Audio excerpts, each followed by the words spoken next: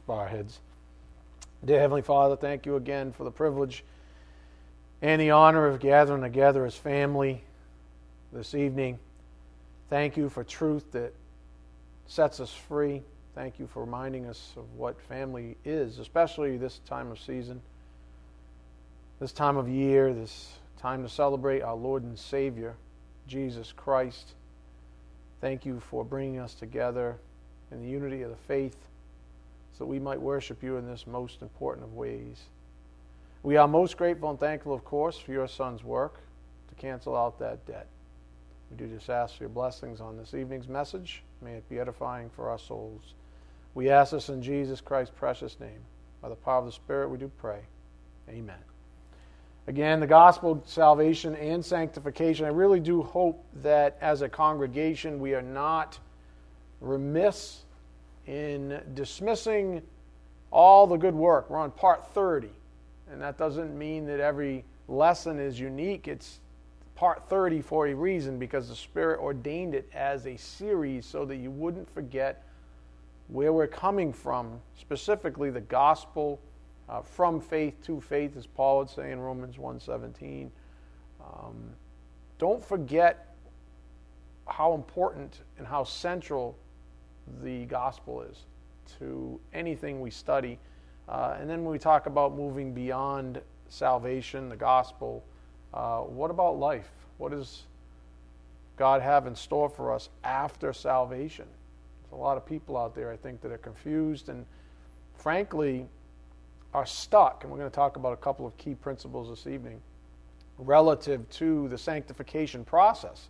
Who's involved? It's been completely hacked, and it's been made quite a religious thing, sanctification, when Scripture itself says, this is my work in you. So we'll investigate that some more in the Scriptures. Before we do that, though, during Sunday's Christmas special message, we were given several stop and think principles. For starters, up here on the board, we read 2 Corinthians 9:6. If you want the most out of Christmas time, you've got to give the most.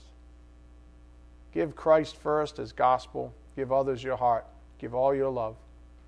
Those are the greatest gifts, not things under a Christmas tree, not retail gifts.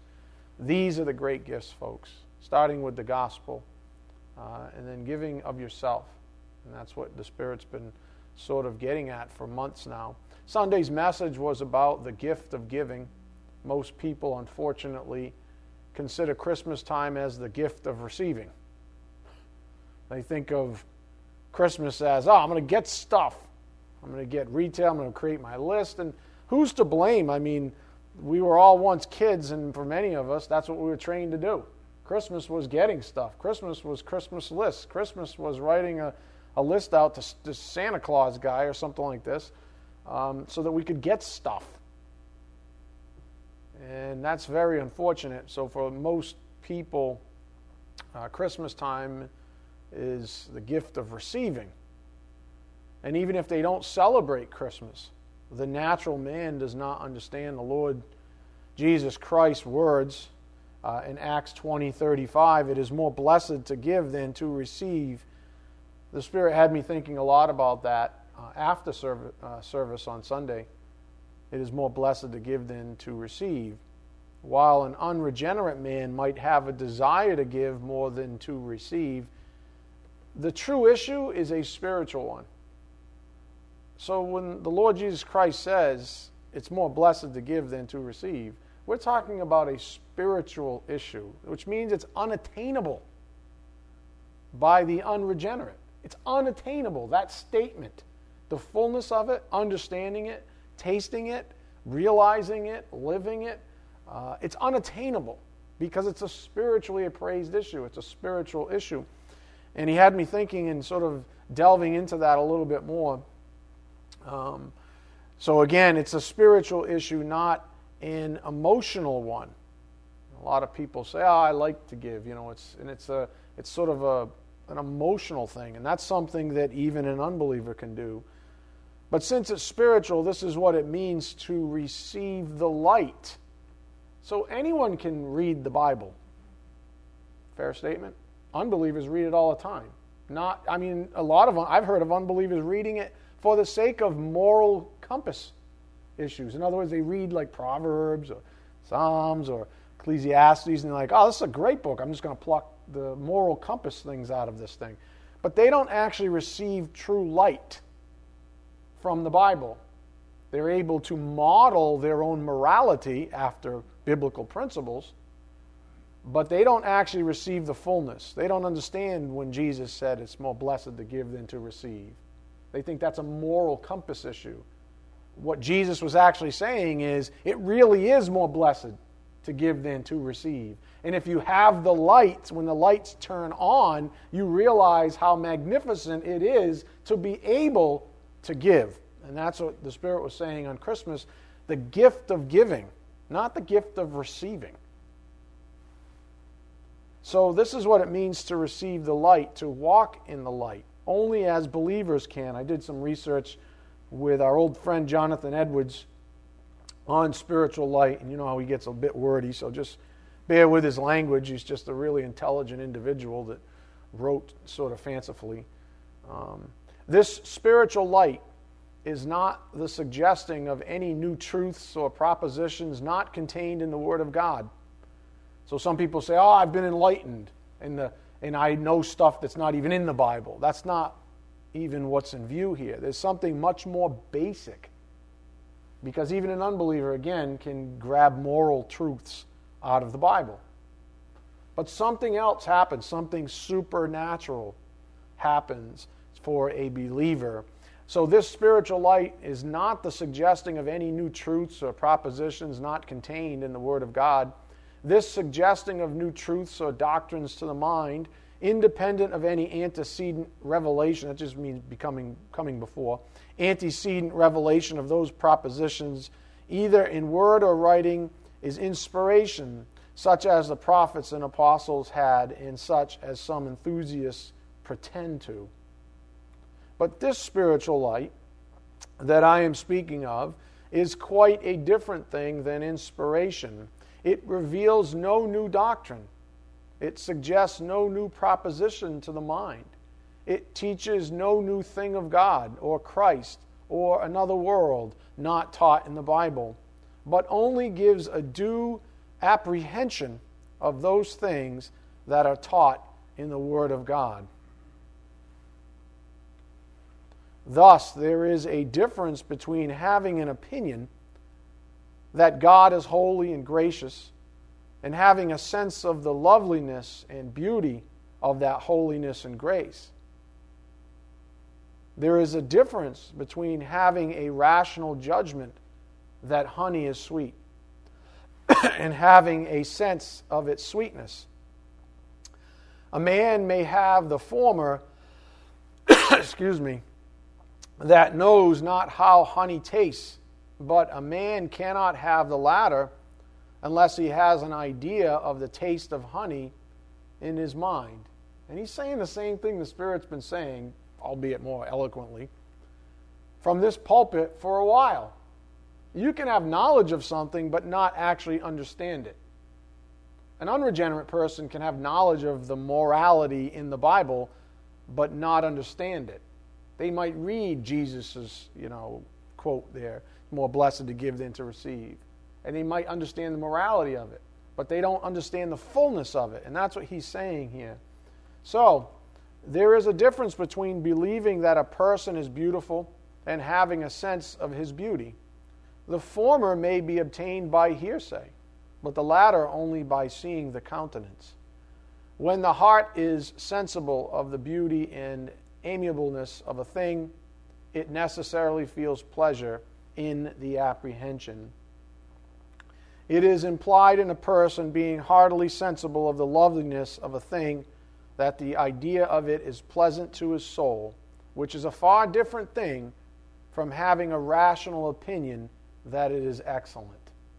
I know that's quite wordy, but I hope you see what he's saying. He's been saying the same thing that the Spirit's been saying from the pulpit. It's one thing to have an academic understanding of something. It's a whole other thing to have a relationship with Jesus Christ. It's one thing to understand even the Greek words, a agape, phileo, Philadelphia, right? You want to get all fancy, of love. It's a whole other thing to have a relationship with Jesus Christ and understand and abide in that love. Totally different things.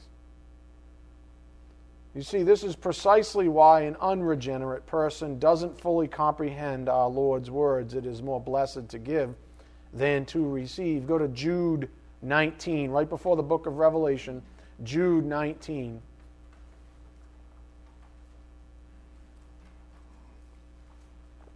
We know Paul wrote to the Corinthians, it's impossible for an unregenerate person to understand and have an understanding the way you and I can, because they are spiritually appraised things in the Bible. Jude 19 echoes that sentiment. These are the ones who cause divisions, worldly minded, devoid of the Spirit. In other words, there's no supernatural enablement. So even though they might understand the morality of it's more blessed to give than to receive, and they might even model their own lives after that morality, and the world might pat them on the back and say, you're a swell chap. The reality is that they don't have the gift of understanding that the way you do, because that is a supernatural reality. And when we talk about supernatural reality, the one that imparts supernatural understanding is no other than God the Holy Spirit. And what does Jude just say? The worldly minded, the unbelievers, are devoid of the Spirit. So they don't have it. Again, our first stop and think principle from Sunday was this. If you want the most out of Christmas time, you've got to give the most. Give Christ first, His gospel. Give others your heart. Give all your love. Those are the greatest gifts. Next, we were given this relative to the concept of grace. Anytime you talk about giving in Scripture, you're talking about grace. You already possess everything you could possibly need to give this Christmas. Therefore, there's absolutely no reason to be anxious about the Christmas season or your ability to give. Too much anxiety going on. And we all know pretty much what it is. There's so much pressure from without. Give, give, give. If you really, and then you're sitting there with like your spouse or something, right? If you really loved your wife, you'd give her this new diamond from Zales. And they're basically saying, because you won't because you don't. You see what I'm saying? If you really loved your kids, you'd get them this new game, and there's your kid sitting there. If you really liked your dog, and your dog's like, if you really liked your friends, you'd send them this card or who knows, whatever, right? That's retail pressure. And if you buy the lie and it seeps in somehow, you're anxious. Before you know it, you're kind of anxious about Christmas, and you don't even know why necessarily. It's because of all the garbage. And this was the point. Again, you already possess everything you could possibly need to give at Christmas. You don't need a bank account to give anybody anything that has any real eternal value. You can give them the Word of God. That's free. Our final stop and think principle was this on Christmas giving. Love is the least expensive, most valuable gift ever given. The well never runs dry. The account is never overdrafted. The givers are never broke. So it's true. Love you have. Everyone here has love. And of course, our closing principle that was followed by the song after the title there, it's good to be alive. Aren't you glad to be alive? Better yet, aren't you glad to be alive in Christ this Christmas? I mean, think of how many people are devoid of the Spirit. They don't have the Spirit saying, stop it. Stop whatever you're anxious about, whatever's going on with you, your family, or your friends, or whatever's irritating you, stop it. They don't even have that. They don't even have that. Think about that. There's a lot of people alive struggling this Christmas because they don't have Christ. They're not glad or don't understand that it's actually good to be alive. Share the joy, share your life, your heart, your love this season. So what a wonderful message to get us situated for the upcoming celebration of our Lord and Savior's birth. With that said, we have to change gears. Last Thursday, we were finishing up our thoughts. Go to 2 Timothy 3:6. 2 Timothy 3:6. We were finishing up our thoughts on this passage. Can't believe how much time he actually spent with us on it. But he did. I think it's because the world is also geared towards giving everyone excuses. There's an excuse for you can pretty much do anything. And if you've got the savvy or possibly even the money, you can get the blame shifted off of you to someone else. Somehow. It happens in the court of law all the time. People get away literally with murder because they blame someone else in their childhood. Well, I was abused. Well, that doesn't make murder right today, does it? But yet it happens. 2 Timothy 3:6-7. For among them are those who enter into households and captivate weak women, weighed down with sins, led on by various impulses. So really the crux of our discussion was this up here on the board, falling prey to sin. There are few prey easier to captivate, that's the aikmalatizo, it means take away and chains even, than weak women. And we understood that, we looked at that even deeper. There's few prey easier to captivate than weak women.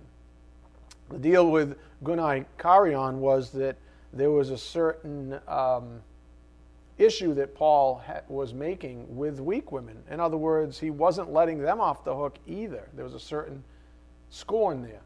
You're there because of your own free will, in other words.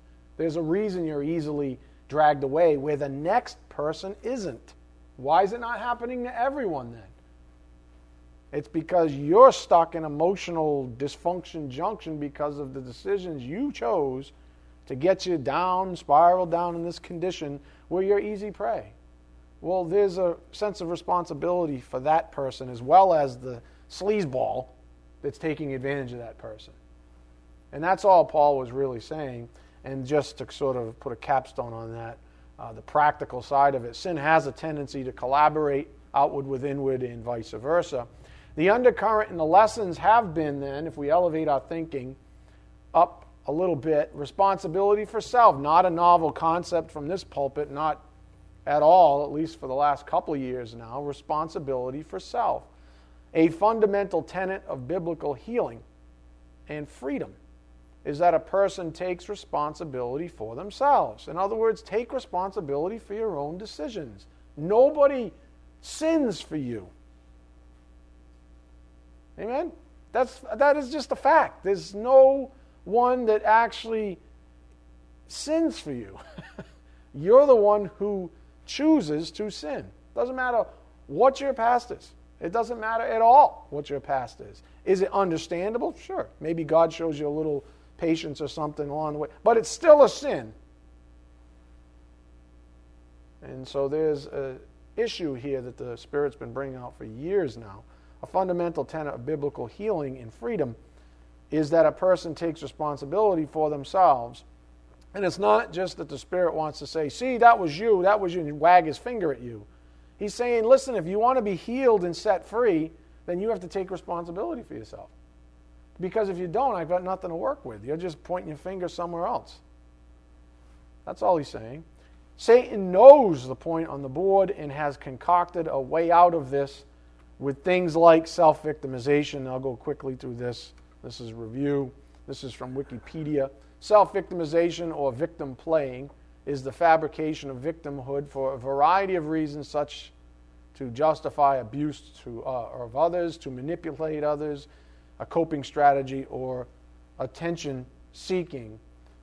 Self-victimization practically when a person blames everyone else for their own poor decision making, compounding their sinning even further. That's what makes a weak woman. Someone who says, well, it's not my fault, I'm just going to sin again. It's not my fault, I'm going to sin again. It's not my fault, I'm going to just keep sinning. And then you end up in this rut, and you're the one who sinned the whole time. That's called compound sinning. And it would be avoided if a person just stopped at the beginning and said, I totally am responsible for this sin, and that's the end of it. And I'm going to just confess it with God, pray about it, see what can go on. Again, I did some more research on that, and these are just things to precipitate the right thinking on what self-victimization is, what it looks like from outofthefog.net, a spouse challenged over emptying, these are just examples off this webpage, a spouse challenged over emptying the joint account complains the other partner is neglecting their needs. A husband hits his wife and then, when confronted with his actions, complains that he is treated worse in other ways. A mother beats or neglects her children and diverts challenges about it by only discussing her own medical complaints. A spouse is having an affair and claims the other partner drove them to it.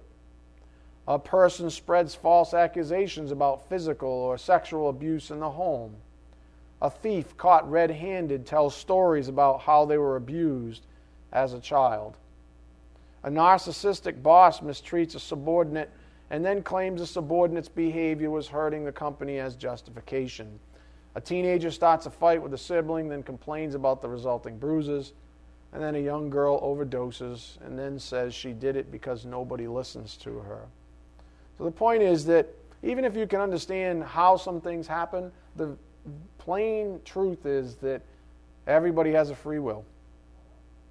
And as far as we believers are concerned, God the Holy Spirit's right there to convict us of right and wrong. And there you have it.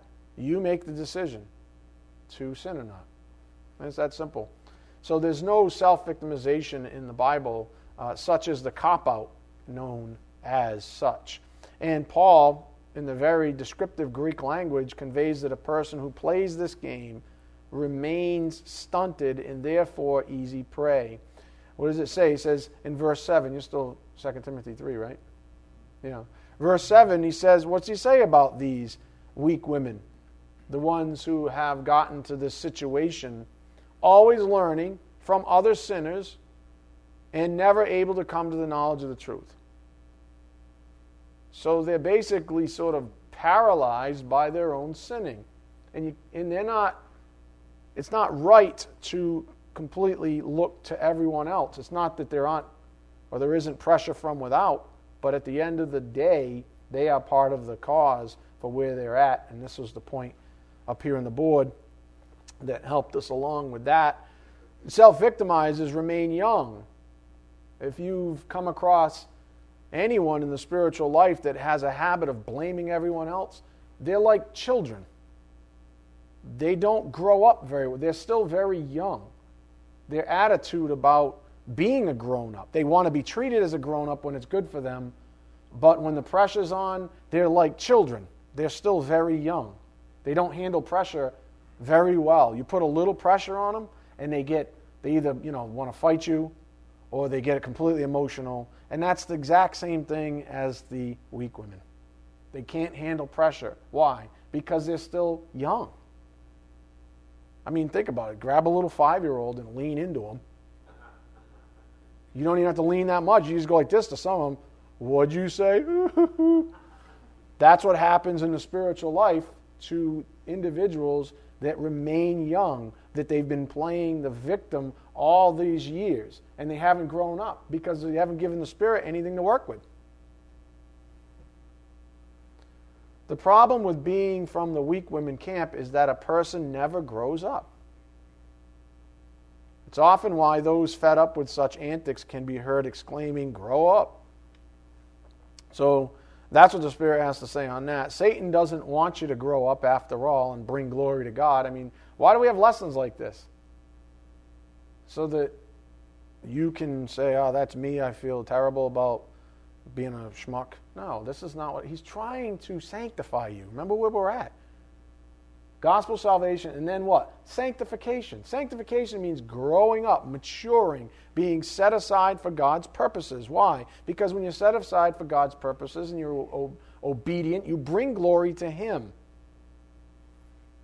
See, a young person wants all the glory, but doesn't actually want to go through the process of being sanctified. It's like, the one who wants to be a cop just to wear the uniform, or the one that says, "I want to be a Marine." And then when a war comes out, they're like, "I'm conscientious objector." You just wanted the uniform. You just wanted to be part of the gang. You want to be treated like a grown-up. You want to be called a grown-up. But when the pressure's on, you can't handle it. And that doesn't bring glory to God.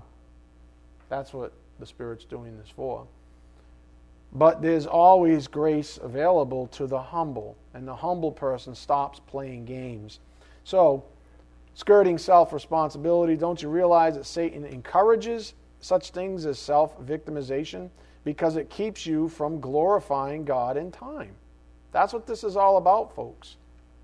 Self-victimization, playing the victim, being like a weak woman, consistently dragging away, never really growing up, that doesn't bring glory to God. And Satan knows it. So he gives you the out, the cop-out, the method, and the world says, great, we'll accept that because it keeps you from glorifying God. God's grace does sanctify you, providing you with numerous gifts to achieve that end in you, like the one that's before you right now. I mean, who else is going to have this conversation with you, frankly? Do you really think, when's the last time your friend came up to you and said, you know what, grow up? If they're a really good friend, they might actually say that to you.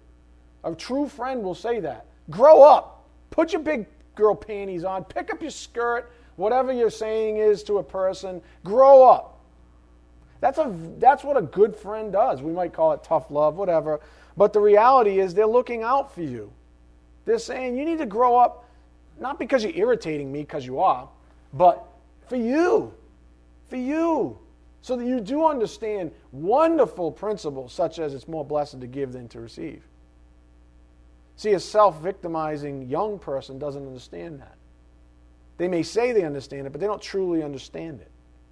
And so God, the Holy Spirit, motivates others to say, listen, God wants you to understand the greater realities in the Word of God. Wants you to be delivered. Wants you to be set free in time. Wants you to be sanctified from yourself, frankly. So who else is going to have the conversation? I mean, many of these conversations start with a pulpit like this one that's honest. That's why I get so ticked off.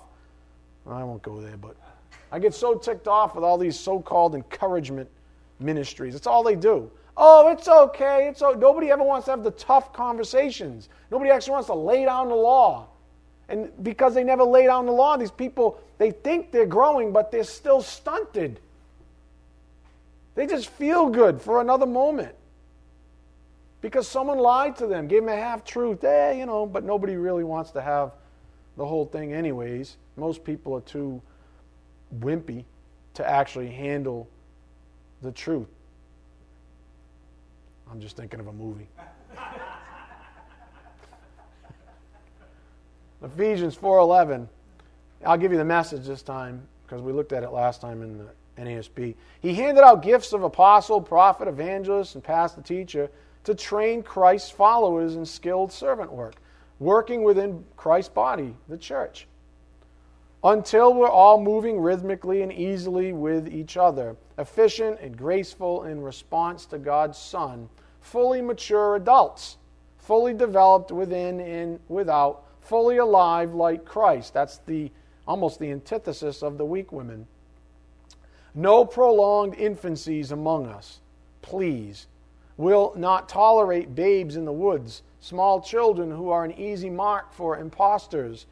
God wants us to grow up, to know the whole truth and tell it in love, like Christ in everything.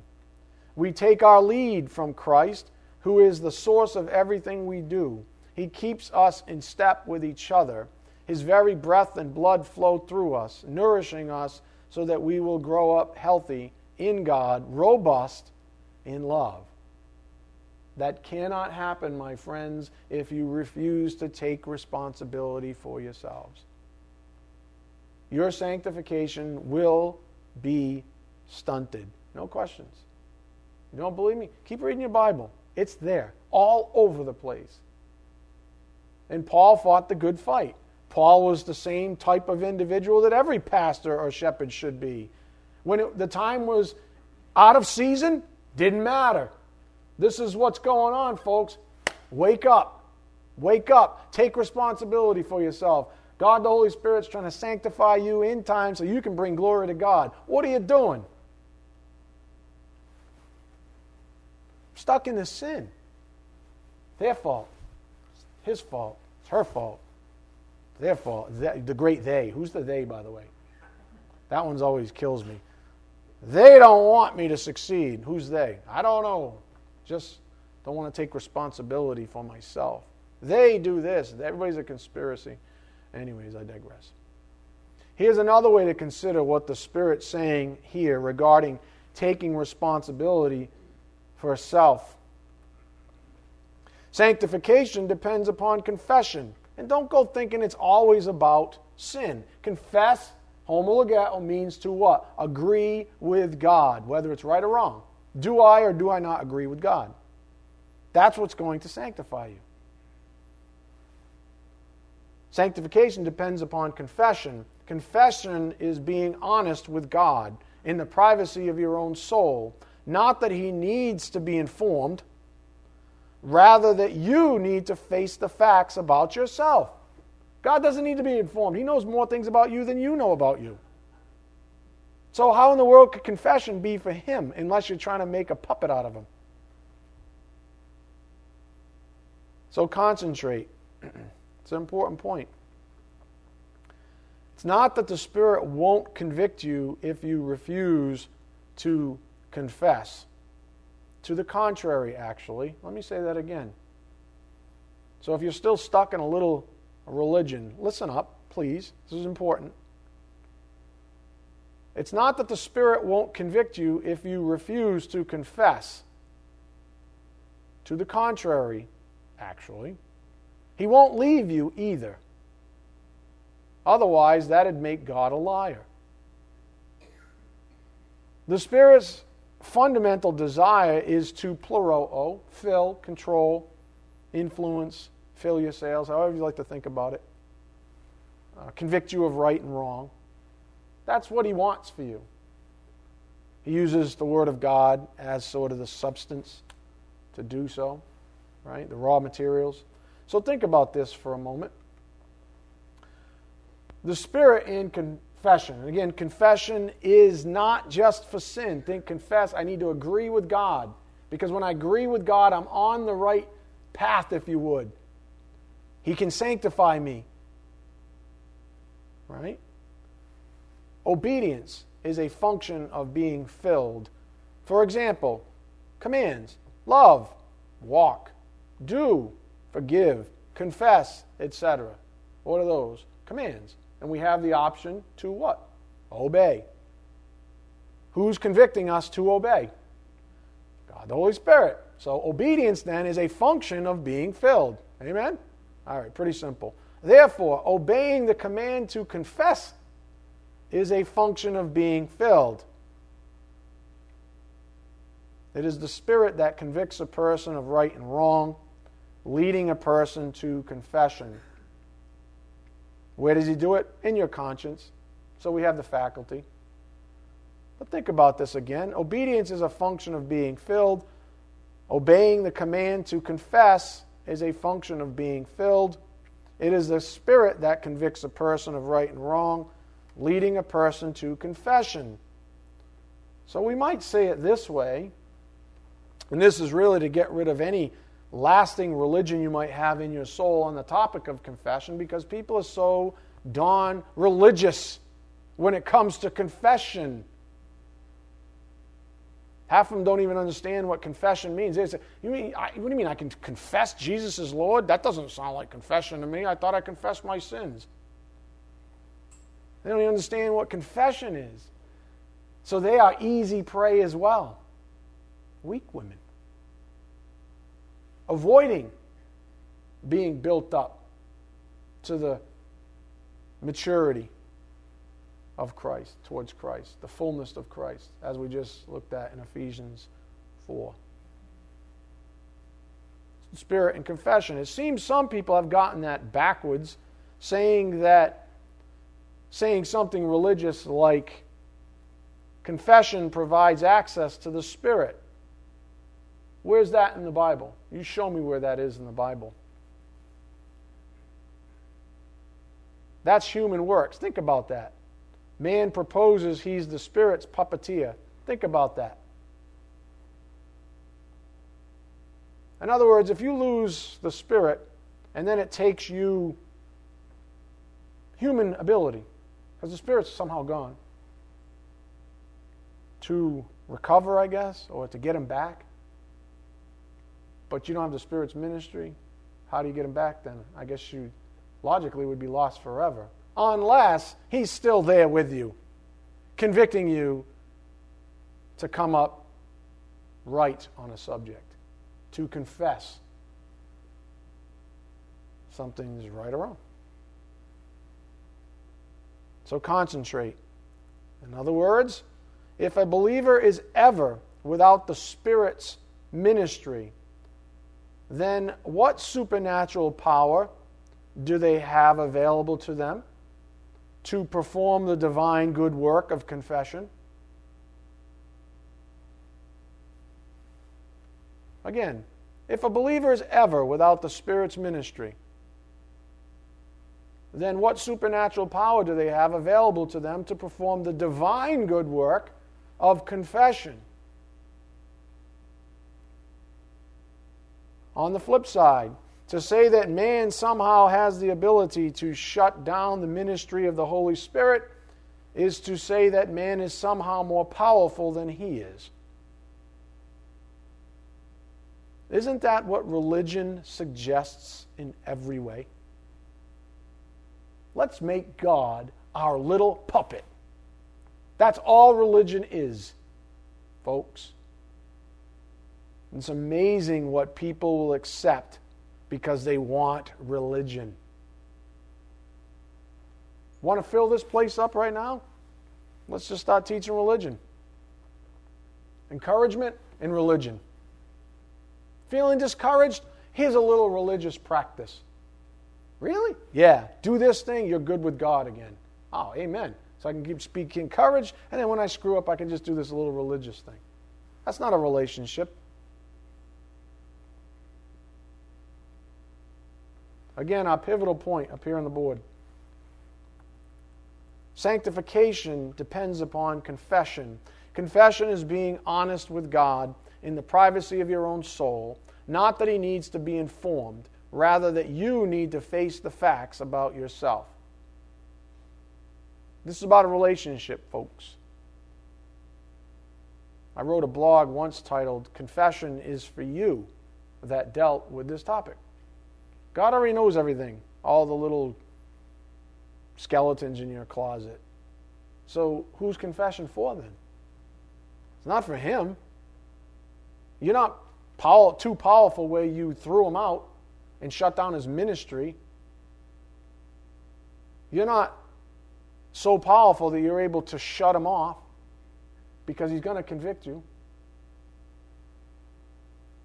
So what's confession for then? Confession's for you. Why? Because that's how he can start sanctifying you. If you don't agree with him, how's he going to sanctify you? How's he going to set apart? All right, you go to a job, and the boss says, all right, my whole job right now is to build a bridge. Okay, you're my bridge builder. Okay? When you build a bridge, you get to walk to the other side. Cool? Cool. Right? There's a pot of gold on the other side. Awesome. Okay. Okay, here's the plans. You ready? Yeah, I don't like those plans. I disagree. That's what it means not to confess. That's what it means not to be filled. The Spirit says, here are the plans. All right, ready? Here are the plans. Obey. Obey these things in here, and the bridge, we'll build the bridge together. It'll be good. You'll be sanctified, because on the other side, you'll be set apart for God's purposes. Amen? No, I disagree. I disagree. You know why I can't do this? Because my mommy was mean to me. What? I don't know how to use a hammer. My dad was absent. I don't know how to use a hammer. Then learn. That's always my favorite. I don't know how to do that. Then learn, you jackass. Seriously, learn. What's with the excuses? Everybody's in like dysfunction junction because everybody's an excuse why they never should move forward. Why it's someone else's fault. And God's like, are you kidding me? I gave you my very best. I gave you everything. I'm never going to ask you to do something without giving you the grace to do it in the first place. So what are you telling me then? My spirit's a liar? My spirit's telling you to do something when You don't have the ability to do it?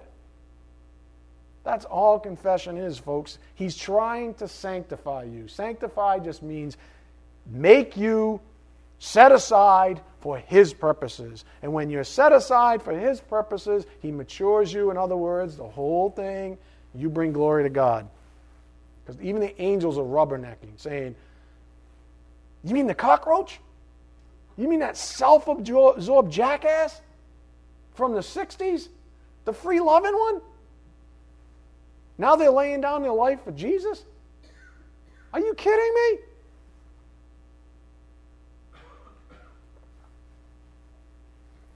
But if you don't confess or agree with God about how He does that thing, then what do you expect? You ought to expect nothing. That's a double-minded person, as James would say. You ought to expect nothing. So, sanctification depends on confession. I mean, it's literally fundamental. Don't you think Satan knows that? And he says, confession, I can totally make a religion out of that one. That's what he's done. Regardless of whether or not a denomination has a name or not, it's one of his favorites. Think about it. It's one of his favorites. Why? Because everybody sins.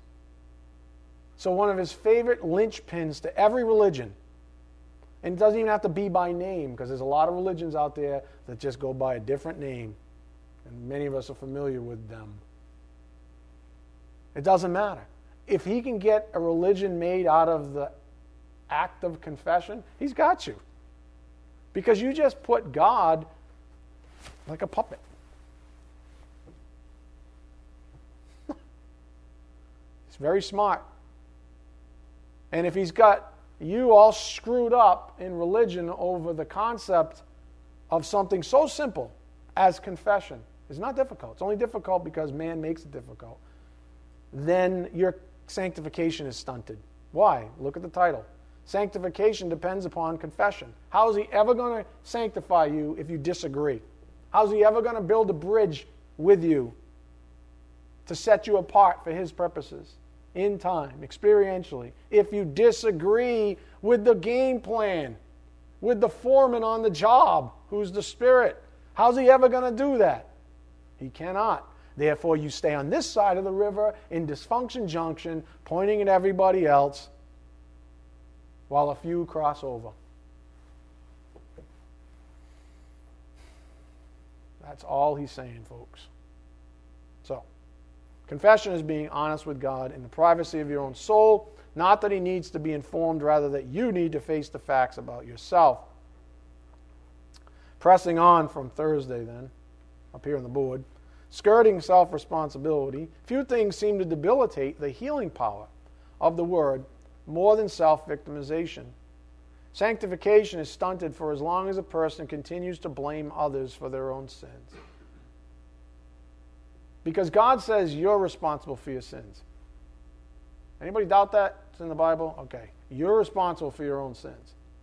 Now, if you disagree on that point, then you're stuck. If you disagree, you're not confessing. You're not saying the same thing as God. You're not taking responsibility for yourself. And to the degree you do that, to that degree, you're stuck. To that degree, you're stunted. That's why, look, ask DJ. He's been doing this since he was born. Have you seen people go from 0 to 100 in a few short years? Have you seen people go from 0 to 10 in decades? What's the difference? Humility. I could end the lesson right there. Humility. That's the only difference. Humility looks in the mirror and says, that's me. I got sin written all over my face. I'm not going to hell for it, but I got to agree with God on this issue. But I'm also going to agree with him about the Lord Jesus Christ, that he's my Lord. I'm also going to agree with him that he gave me love, because God is love. I'm going to agree with him on all of it. And when I do that, then he can sanctify me. So there's few things that seem to debilitate the healing power of the word more than self-victimization. It's such a robbery, folks. Oh, it's such a robbery. It's so heinous and it's grotesque. And it's designed by Satan from the pit of hell.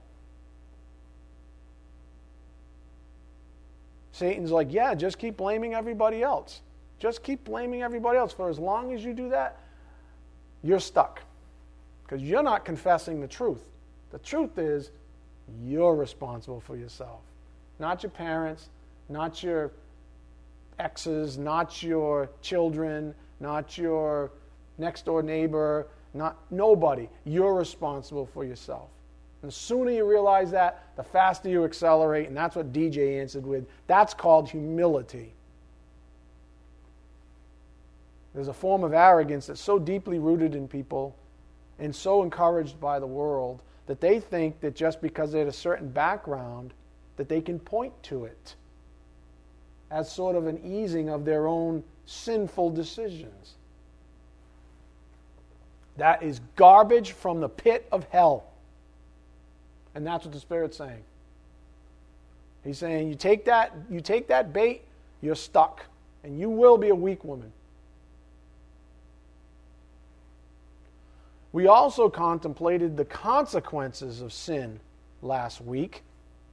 And that part of the sanctification process after salvation is being schooled or disciplined by the law of God.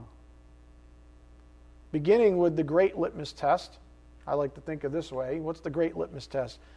You might say to yourself, if there's something going on in your life, is what I am doing consistent with the love of God? That's what you have to ask yourself. Is what I'm doing in that moment consistent with the love of God? That's an easy one, isn't it? Because you already know what the deal is. All you have to do is ask that question. And if it's a sin, it's not. And don't try to justify it. God doesn't do that thing. He doesn't make deals with people. I was thinking about that a lot too because, I looked at the blogs. One of the books I'm writing is gigantuous. It's just basically organizing all the blogs and so you can get on your Kindle and that kind of a thing. One of the biggest areas is individuality. I didn't even realize it. Lots of blogs on individuality. So God really wants us to be individuals. But He doesn't give us the right to individually interpret truth, if that makes sense. God the Holy Spirit's only going to give all of us one truth. We don't have the opportunity to say, well, your relationship with God is this way and mine's this way. And mine's in such a way that I can ignore 2/3 of the Bible. I can ignore certain commands in the Bible because God and I, we have a thing. That's a lie. Listen, you want to get yourself out of dysfunction junction quickly? If it's a command, if it's a sin, then it's wrong. It's that simple. If it's a command and it's a good thing, then it's right. That's what confession is. But you don't have that right to stand before God and say, well, I have such a wonderful, long-lasting personal relationship with God that the rules don't apply to me in this area.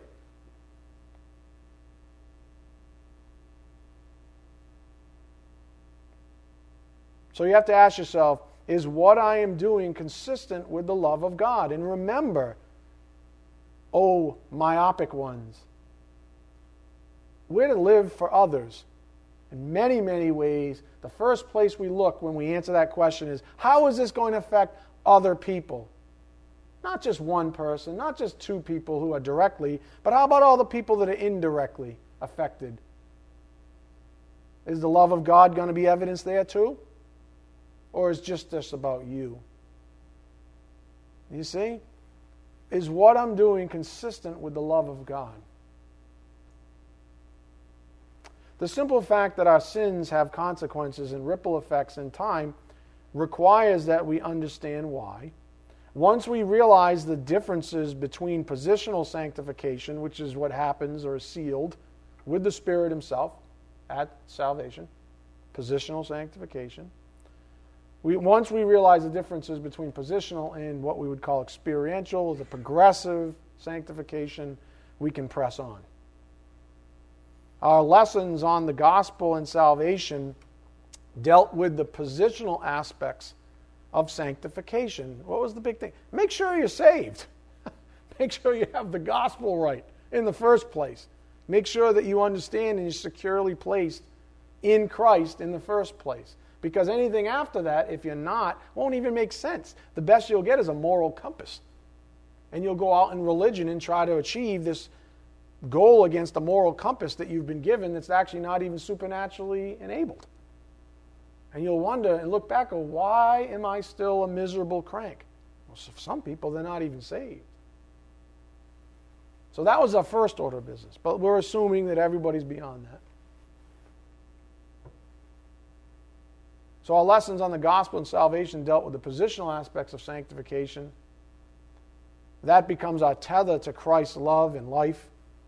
Now our attention has been turned towards sanctification after salvation. And we mustn't ever confuse the two. They are definitely related. They are integrally related. God sanctifies. It basically starts with positional. But it's from faith to faith. It's the start. That's the beauty of it. Sanctification after salvation. The issue isn't forgiveness. You've already been forgiven, folks. The issue isn't forgiveness, where you're going to end up in hell if you murder someone even, or do, as some religions say, some kind of sin that's so bad that the cross didn't cover it. The issue is discipline. In many ways, Proverbs 3:11-14, Romans 8:1-2 in the Amplified. Therefore there is now no condemnation, no guilty verdict, no punishment for those who are in Christ Jesus, who believe in him as personal Lord and Savior. For the law of the Spirit of life, which is in Christ Jesus, the law of our new being, has set you free from the law of sin and death. So that's an experiential issue that obviously is the basis of, a positional issue that's obviously the basis of experiential issues. Proverbs 3:11-12 in the Amplified, my son, do not reject or take lightly the discipline of the Lord. Learn from your mistakes and the testing that comes from his correction through discipline. Nor despise his rebuke, for those whom the Lord loves he corrects, even as a father corrects the son in whom he delights.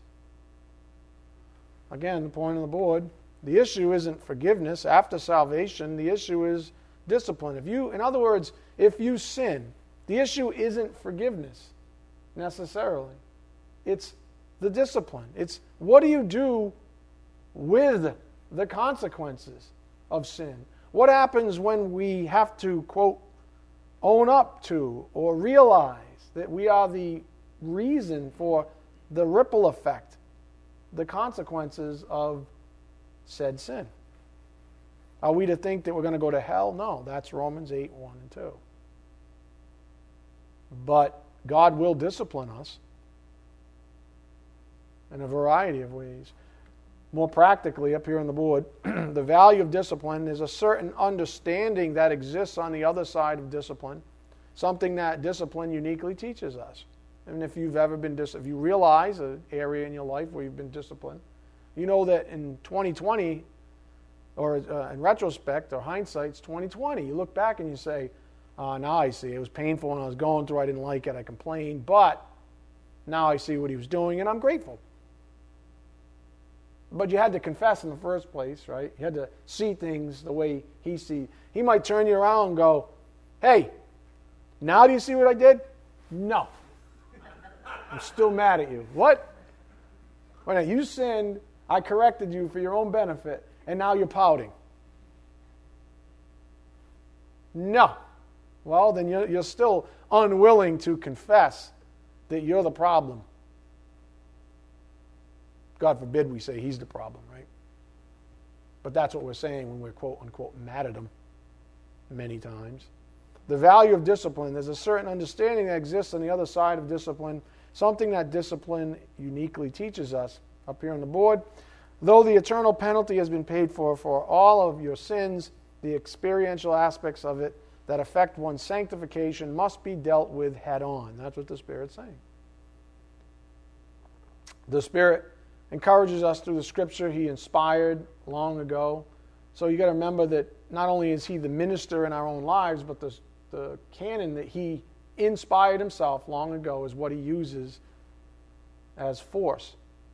Proverbs 3:13-14 in the Amplified, happy, blessed, considered fortunate, to be admired is the man who finds skillful and godly wisdom, and the man who gains understanding and insight, learning from God's word and life's experiences. For wisdom's profit is better than the profit of silver, and her gain is better than fine gold. I mean, think about it. You can look just practically around you, even in a church like this or just in your life in general. The wisest people you will find are the humblest. Why do you think that is? Why? Because they're not all ensnared in the other stuff. They're not blaming anybody else. They're not looking to anybody else. They're not stuck in dysfunction junction. They're not being led away by their noses. They're not being captivated and led away as prisoners by every Tom, Dick, and Harry who has something new to say to them. They're not ever completely blown apart at the seams because someone said, "You're ugly." And they spend the next week in a corner somewhere mad at God that He didn't make them, quote unquote, prettier or more handsome. Are you serious? Are you serious? You're going to let somebody else decide your happiness? You're going to, what? These are the things that the Spirit's trying to impress upon us. He's saying, listen, if you want to be wise, which brings glory to God, there's a difference between knowledgeable and wise, remember? Academics and wisdom. An arrogant person can have academics. A humble person has wisdom. So the wisest people are also the humblest people, which means that they've failed and realize they've failed a bazillion times. But the key to their quote-unquote spiritual success is that, guess what? They confess that they failed. All right, go back to, I'm almost out of time, go back to 2 Timothy 3:6. We'll say a couple of words on what's really going on, and I have to close up. I can't believe I'm out of time. I must have had a lot of side notes, huh? 2 Timothy 3:6. For among them are those who enter into households and captivate weak women. What the Spirit's saying is, well, I hope you're not one of the first people that's going into households and taking advantage of spiritually weak people. What the Spirit's saying is make sure you're not a weak woman. Make sure you're not easy prey. That's been our lessons. For among them are those who enter into households and captivate weak women, weighed down with sins, led on by various impulses, always learning and never able to come to the knowledge of the truth. So in a nutshell, and I got to close, there are two practical things that Paul is dealing with in this passage in 2 Timothy 3:6 and 7. Paul is pointing out two breaches of the family. One, it's a sin to infiltrate a family, whether it's a household or a church, by taking advantage of its weaknesses.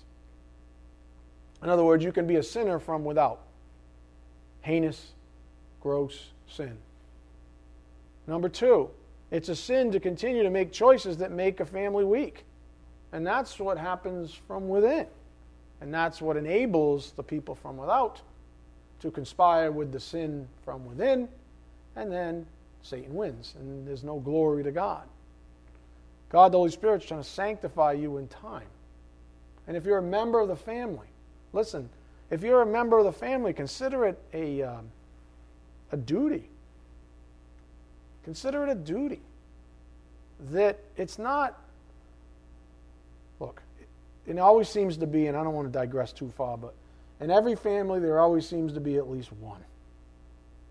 In many families, much more. Sometimes the whole family's a mess. But there always seems to be one that is so self-absorbed, busy blaming everybody, blaming parents, blaming of his church family, the pastor, the people over here, and this kind of a thing and that. Look, that gets sickening. So from a duty perspective, don't be that person. Because if you're that person, you're the one that Satan's using as an agent to blow up the family. So cut it out, is what Paul's saying.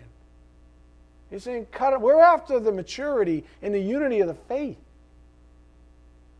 We don't need people making poor decisions upon poor decisions upon poor decisions and buying the lie that they can blame everybody else, playing the victim every single time.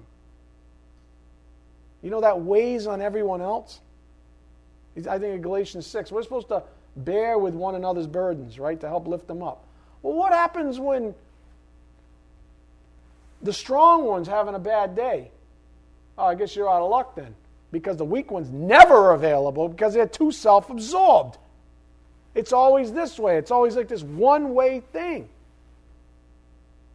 You know what I'm saying? And that's what the Spirit's saying. He's saying, don't be that family member where you're the anchor of the family. You're the one that's constantly the point of fracture in the family. Grow up! Like Paul said. We're not going to put up with infancy forever. Grow up! I mean, I'm sure that's, I'm sure that's made people flee from this congregation in the past when the Spirit says, grow up! You want to come in and be pathetic the rest of your life? You want to look there? This isn't an encouragement and a lying religious organization. It's going to enable you in your disgusting little game that you play. So those people never last in a ministry like this one. Too honest, too upfront. So what he's saying is, and I don't know what's going on in any one of your souls, I have high esteem for this congregation. I do. Not that we're without problems, myself included. But he's saying the times, end times, right? The times are getting harder, man. We don't need any chinks. We don't need any points of fracture. We need people to buckle down, to remember that we're all part of a family, Christ's family. And this stuff matters, folks. We're trying to bring glory to God. So stop being so self-absorbed. Amen? That's all he's saying. Because he's trying to sanctify us. And he can't do it if we don't look in the mirror and see what he sees. That's confession. Let's bow our heads. Dear Heavenly Father, thank you for the privilege of studying your word here this evening. We ask for your blessings as we take what we've learned out to a lost and dying world, Father, that needs it so desperately. We ask these things in Jesus Christ's precious name. By the power of the Spirit, we do pray. Amen. Thank you.